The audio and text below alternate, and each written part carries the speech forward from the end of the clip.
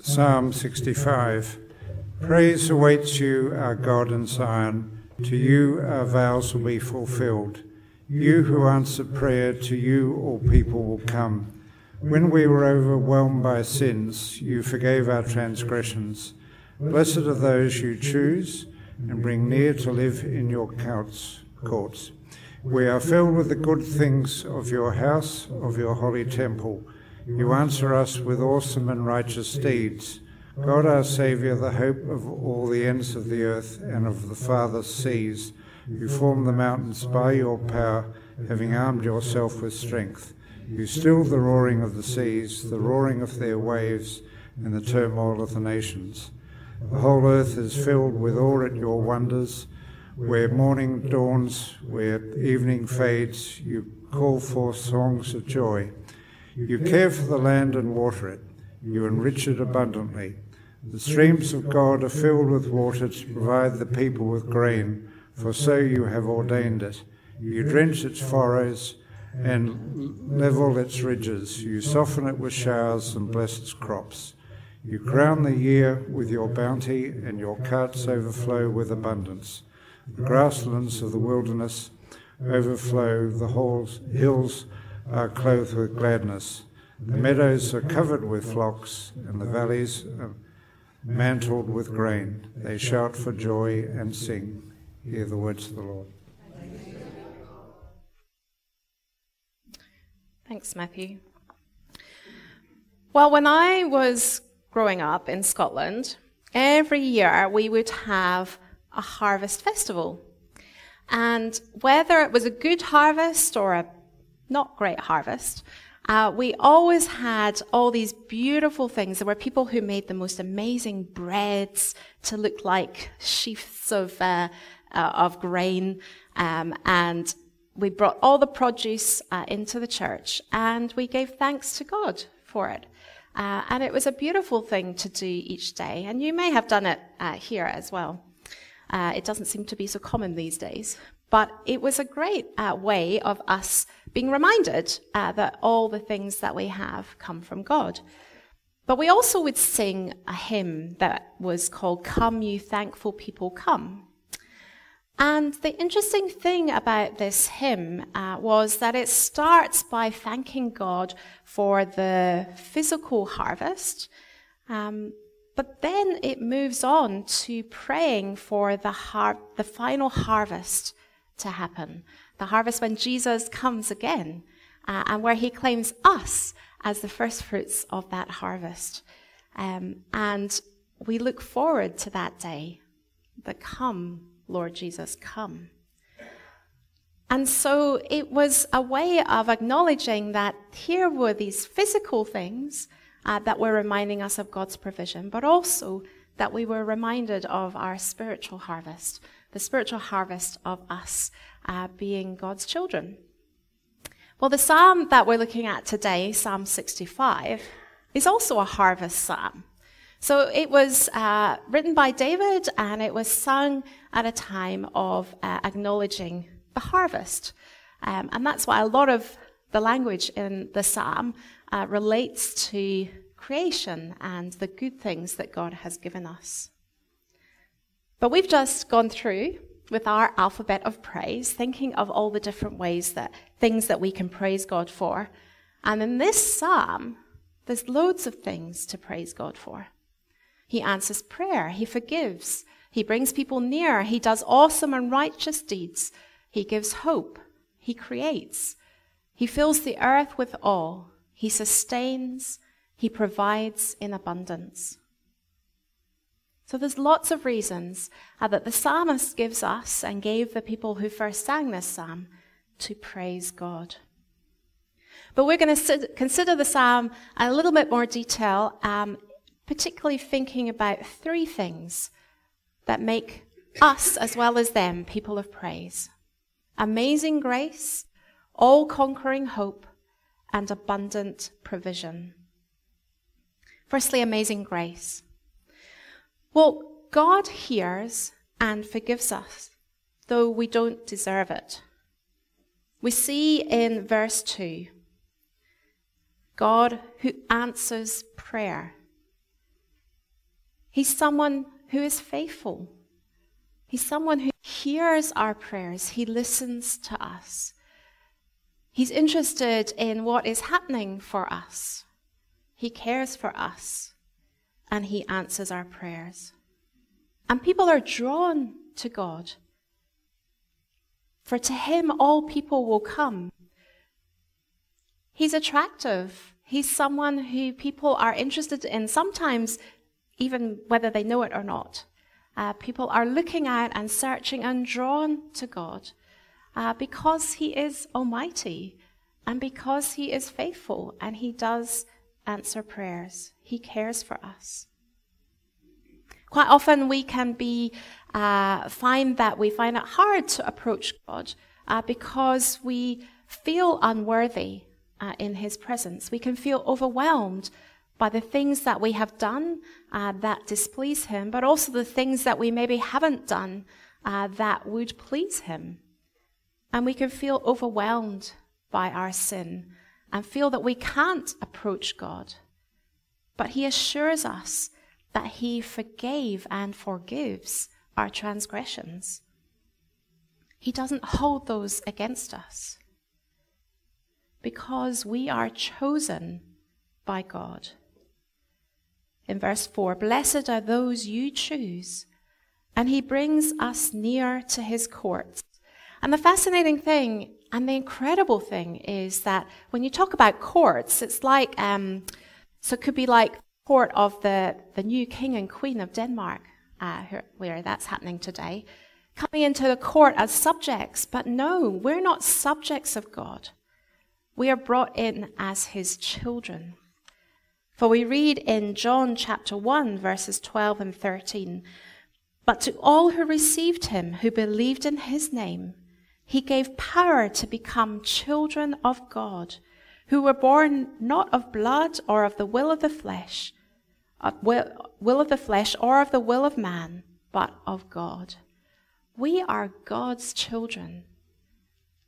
That's an incredible thing to consider. That the God of the universe, the God who created this world, would have a relationship with us that is as close as a parent and a child. It's just mind-blowing, isn't it? And yet it is tender and beautiful at the same time. This is radical grace.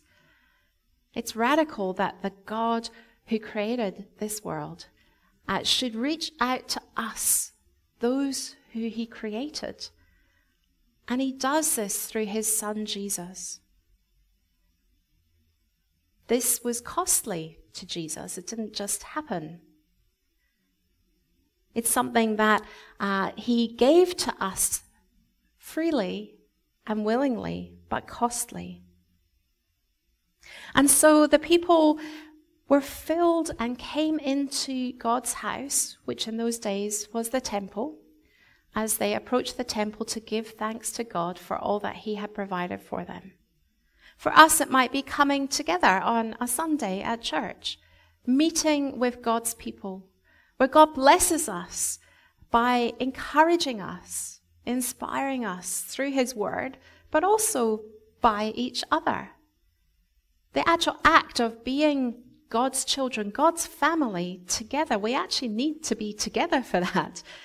We can't be all split out and try and be family on our own.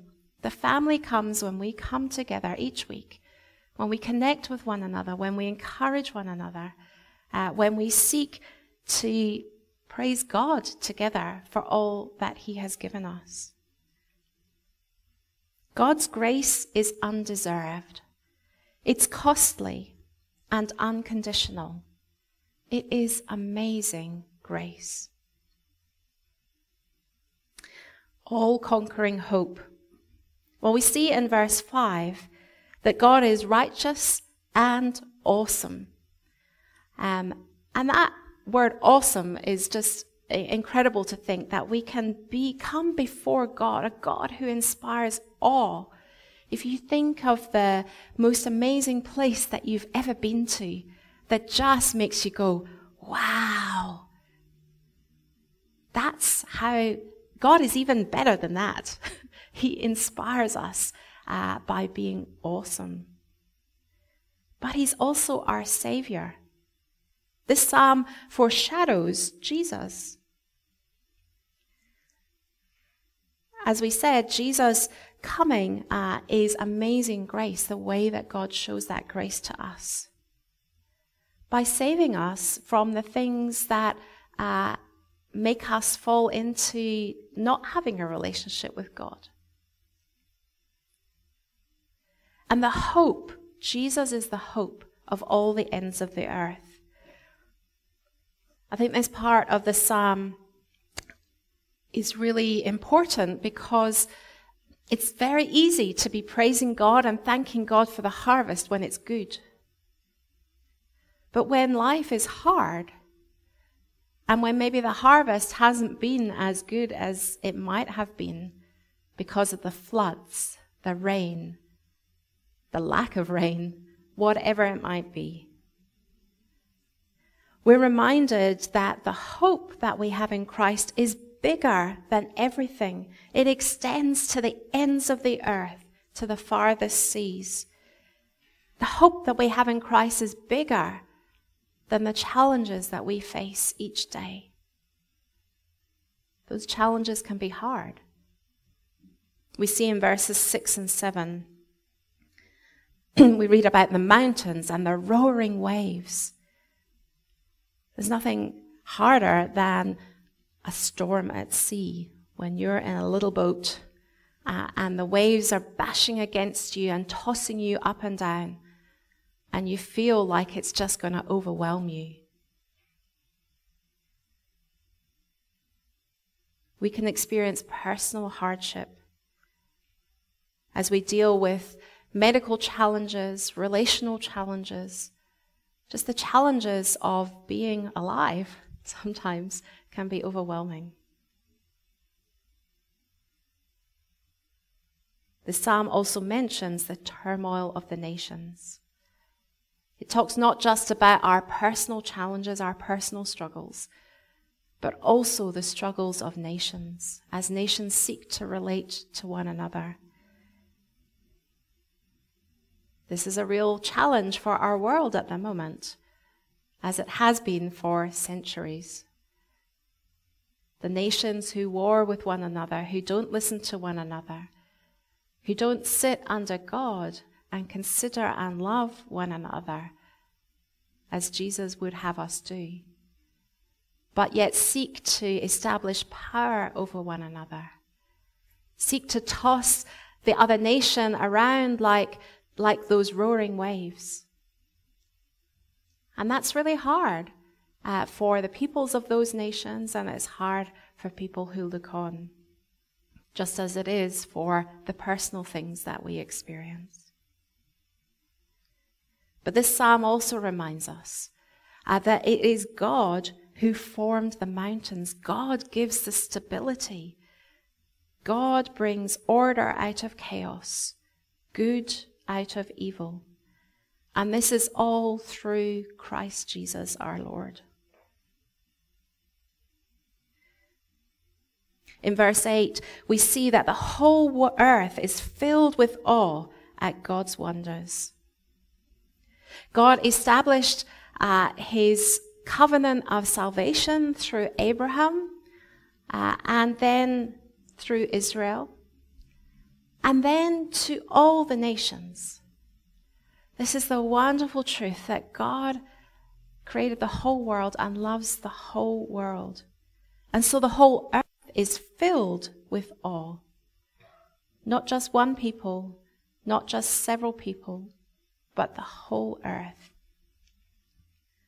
And we're reminded that God's mercies are new every morning, as we note from Lamentations chapter 3.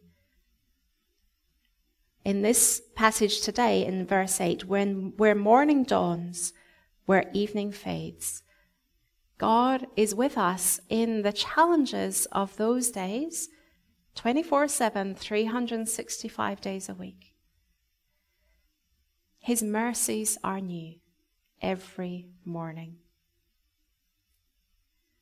And the hope that we have, that extends to all the ends of the earth is fulfilled in Jesus. We recall some of the stories in the New Testament where, for example, as we think of those roaring waves and the crashing wind, that Jesus stilled the water. Jesus also conquers death. He has victory over the grave. We don't need to fear because of the hope that we have in Christ. This hope conquers the darkness and the storms. It is all-conquering hope. Abundant provision. Verse 9, God cares for the earth he created. He provides abundantly for it. In verses 10 to 13, we see that every part of the process that leads to the harvest is acknowledged in this psalm. God is the author of all life. From the life of a flower to the new birth that saves us eternally. And so there's a sense of jubilant celebration in this part of the psalm. As the people reflect on the ways in which God has provided for them. And as I say, they name each one of those. It's good for us to name the things that God does for us, that God provides for us. So actually naming these things that we want to praise God for. Because they remind us that God is part of every single part of our lives. God is interested in each part of our lives because we are his children. So he's interested if we are upset. He's interested if we are delighting in something. He's interested if we are looking to care for someone who we love. But this part of the psalm also looks forward. It foreshadows the end of time when creation is restored.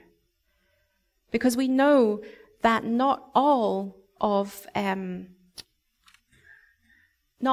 the world operates as God originally created it to be in this time before Jesus' return. And so there are earthquakes and volcanoes erupting and typhoons and tornadoes. But one day, we read in Psalm 96, verses 11 to 13. Let the heavens be glad and let the earth rejoice. Let the sea roar and all that fills it. Let the field exult and everything in it. Then shall all the trees of the forest sing for joy before the Lord, for he is coming. For he is coming to judge the earth. He will judge the world with righteousness and the peoples with his truth. All of creation groans and longs for the coming of Jesus when he returns, when all things will be put right in the new heaven and the new earth. However, we are here right now. That time has not yet come, although we desire for it to come, and imminent would be pretty good. But we are, as God's people, should follow in the way that he cares for the land and waters it, the way that he cares abundantly for the provision of all the good things in this earth. We should be at the forefront of those who care for creation. And when we do that, when we consider God's creation, when we work with him in caring for it and sustaining it, then what flows from us is praise for his provision. For we see that as we partner with God in this, as he's given us tasks to do, as he did right back at the beginning with Adam and Eve in the Garden of Eden, as he enables us to care for our environment, to care for the animals and the birds and the fish, to care for the plants and the trees, to care for all the beautiful things around us. We can but look to God, our Creator, and praise Him. So we've seen that in this psalm, as people of praise, even when life is maybe hard, that we can see that we can respond to God's amazing grace, His all-conquering hope, and His abundant provision. David, who wrote the psalm, starts off by praising God in church because he's looking to Zion, the temple, and that is where the praise starts. But then you'll notice right at the end in verse 13, it ends with the whole of creation praising God. As we praise God together as His people, that will have a flow-on effect to having the whole of creation looking to God and praising God. These blessings arise from being in right relationship with God. So we look forward to the new heaven and the new earth when we will see the fullness of these blessings. Sometimes we can get very focused on ourselves and our lives. But praising God helps us to get a better perspective on life. We can get a bit weighed down with our worries, but if we take our eyes off ourselves and praise God, we find deep joy in forgetting ourselves and in remembering the hope that God gives us. This isn't to ignore our challenges and the hard things in our lives. It's not to sweep them under the carpet. But as we fix our eyes on Jesus, we start to see the challenges and the troubles and the traumas and the struggles in our lives with an eternal perspective, and one that sits in the assurance of His love, His strength, His comfort. This psalm, like many psalms, helps us to do that, to orient ourselves towards God. Most of the psalms are structured by bringing ourselves before God. So coming to God, sharing our struggles and our challenges with Him, refocusing on God, and ending up with praising Him. Because as we work through in our lives, we recognize and see God's promises. Those promises that resident from Faversham House shared with us, reminding us that God is there for every eventuality, A to Z, and He is with us in the midst of our challenges. The awesome goodness of the covenant God is experienced in part in every harvest, every mouthful of food, every breath we breathe. It will be fulfilled in the abundant life of the resurrection in the new heavens and the new earth. This psalm helps us to celebrate with full hearts in response to the abundant fullness of God's grace to us in Christ our King. Let's pray. Our loving Heavenly Father, we thank You for Your goodness to us, for Your amazing grace shown to us in Jesus. We thank You that our hope in Christ conquers all the challenges and stresses and strains in our lives.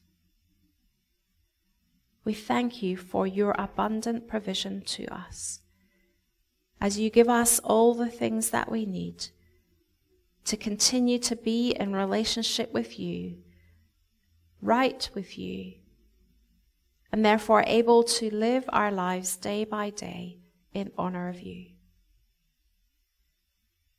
As we deal with each day and the challenges that it brings, help us to bring these things to You and to seek to praise You through the struggles of life, knowing that you are our strength, that you sustain us, that you love us, and that one day you will call us home, that we might experience the new heaven and the new earth. And we look forward to that day. In Christ's name, amen.